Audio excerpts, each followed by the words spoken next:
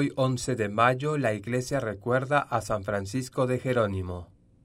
San Francisco, misionero jesuita y llamado apóstol de Nápoles, se distinguió por su ilimitado celo en favor de la conversión de los pecadores y por su amor a los pobres, los enfermos y los oprimidos. En 1666, antes de cumplir los 24 años de edad, recibió la ordenación sacerdotal. Durante los 5 años siguientes enseñó en el colegio de Nobili, que los jesuitas tenían en Nápoles. A los 28 años ingresó en la Compañía de Jesús.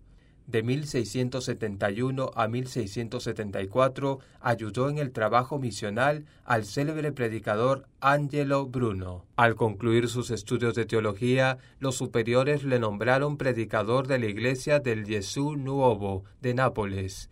Se dice que convertía por lo menos a unos 400 pecadores al año.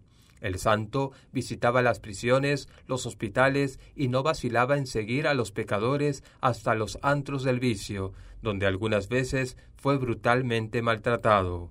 San Francisco murió a los 74 años de edad y fue sepultado en la iglesia de los jesuitas de Nápoles. Su canonización tuvo lugar en 1839. Pidamos a este gran santo la audacia para ser siempre apóstoles de Cristo.